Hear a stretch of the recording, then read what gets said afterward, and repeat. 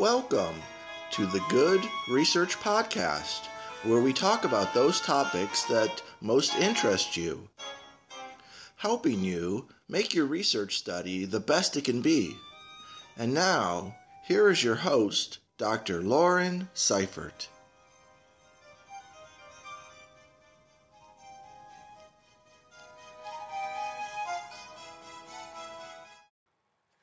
This is episode 5 of Good Research. I'm Dr. Lauren Seifert, and the Good Research podcasts are for research students as well as researchers who would like to brush up on research techniques and methods. In the first 4 episodes of Good Research, I discussed 4 basic questions that should be answered before a researcher's work begins. Those questions relate to ontology, epistemology, generalizability, and reflexivity. I described basic tips for devising a research question, and I guided listeners through an exercise with the 4 basic questions so that they might better understand their own assumptions and be more apt to select a research orientation that fits their assumptions. In addition, I mentioned the varieties of research, including observational studies, case studies, surveys, quasi-experiments, and true experiments. Afterward, I went on to describe a basic approach to qualitative research, comparing various research orientations. As a reminder, good research begins with sound research practices. And one of the most fundamental of research practices is to start by stating one's assumptions. I hope that you have been able to find a research orientation that fits you well after listening to Good Research episodes 1 through 4. Let's move on to explore our ideas about developing research questions and hypotheses in conventional traditional research. In episode 5, we will spend our time in the realm of conventional traditional science, in the world of the scientific method and null hypothesis significance testing, also called NHST.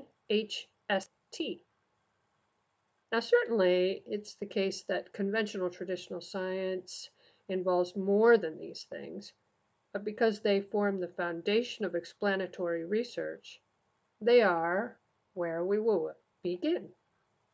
As I mentioned in previous episodes of Good Research, investigators who believe that universal truths exist share an objectivist ontology. If they are in conventional traditional science, then they will also have an objectivist epistemology in common. As such, conventional traditional scientists seek to discover the principles of reality through unbiased measures. A prevailing paradigm or approach in conventional traditional science is with the scientific method, whereby a researcher uses true experiments to identify cause and effect relationships.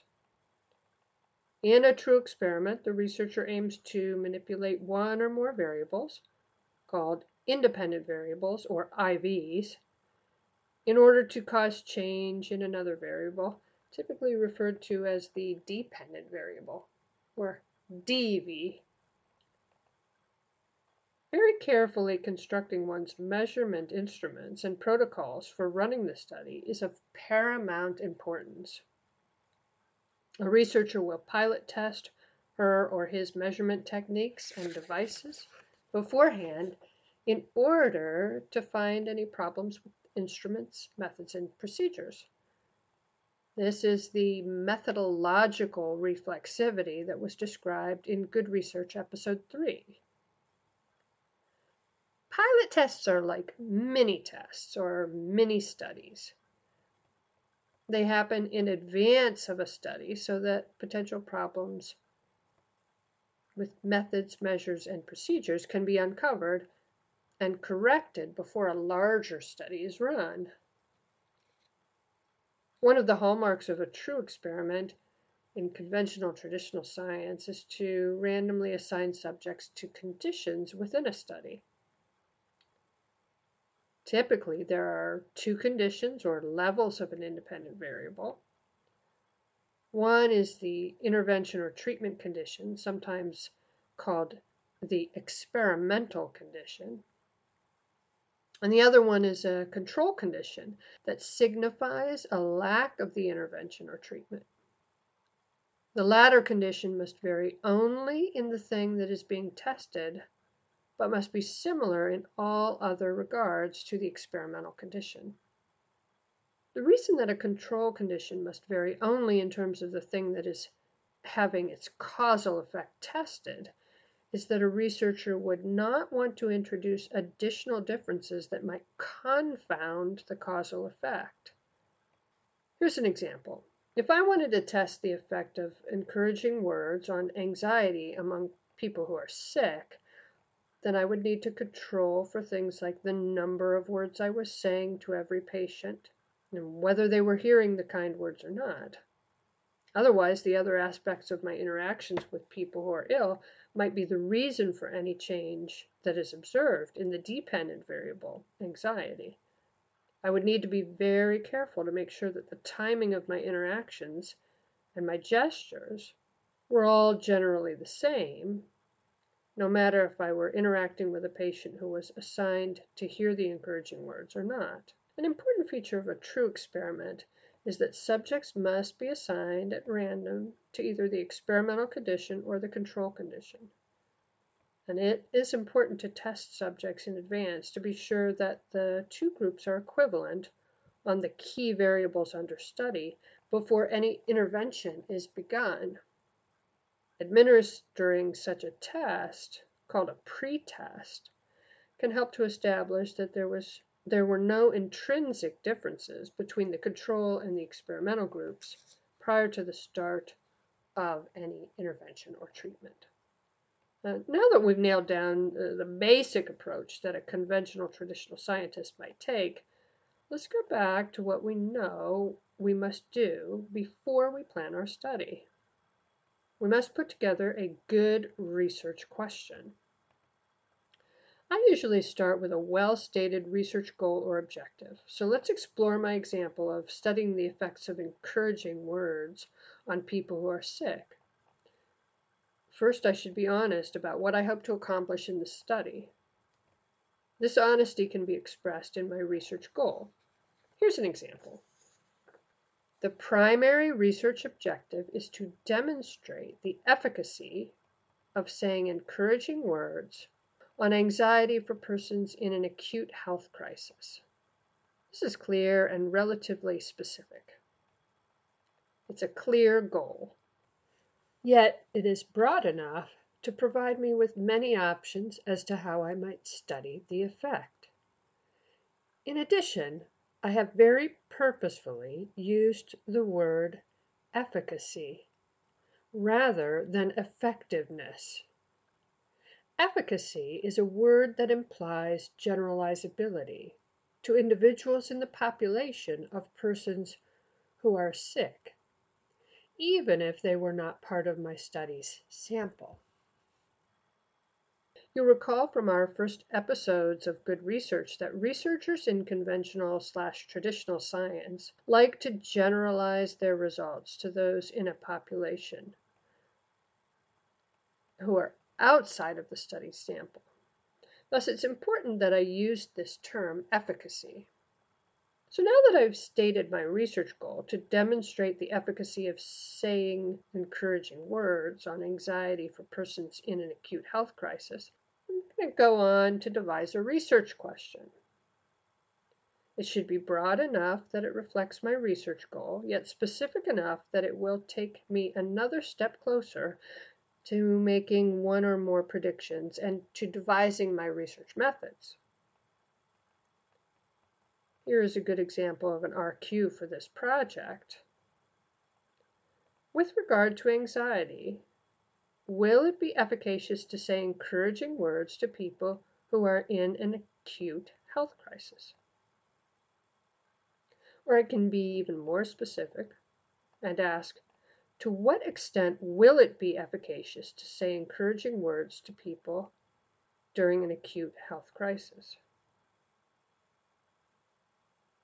Or I might make the research question even more specific by asking, will saying encouraging words to persons who are in an acute health crisis reduce their anxiety?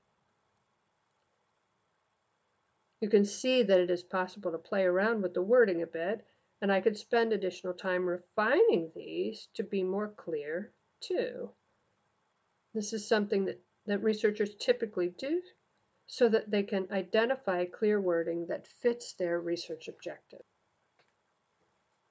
Now that we have examples of good research questions that reflect the research goal, we can go on to develop an hypothesis.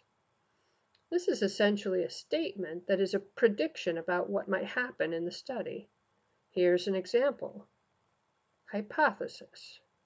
Participants exposed to encouraging words will have significantly reduced anxiety at post-test than at pre-test compared to the control group participants.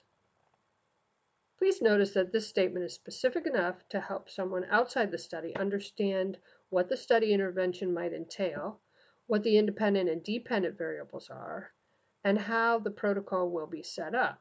For example, with pre-test and post-test measures of anxiety, which is the dependent variable. This hypothesis also indicates that the study is a between-subject study. This means that each subject will receive only one condition, encouraging words or no encouraging words, and that subjects will be assigned to groups. Now, an important aspect of conventional traditional science is the awareness that no study can prove something. Instead, studies merely indicate whether data support or fail to support a prediction. As such, it is accepted practice to state one's prediction in the null. That is, to state it as if we expect the opposite to happen. Here's an example of a null hypothesis based on the hypothesis that I devised. Null hypothesis.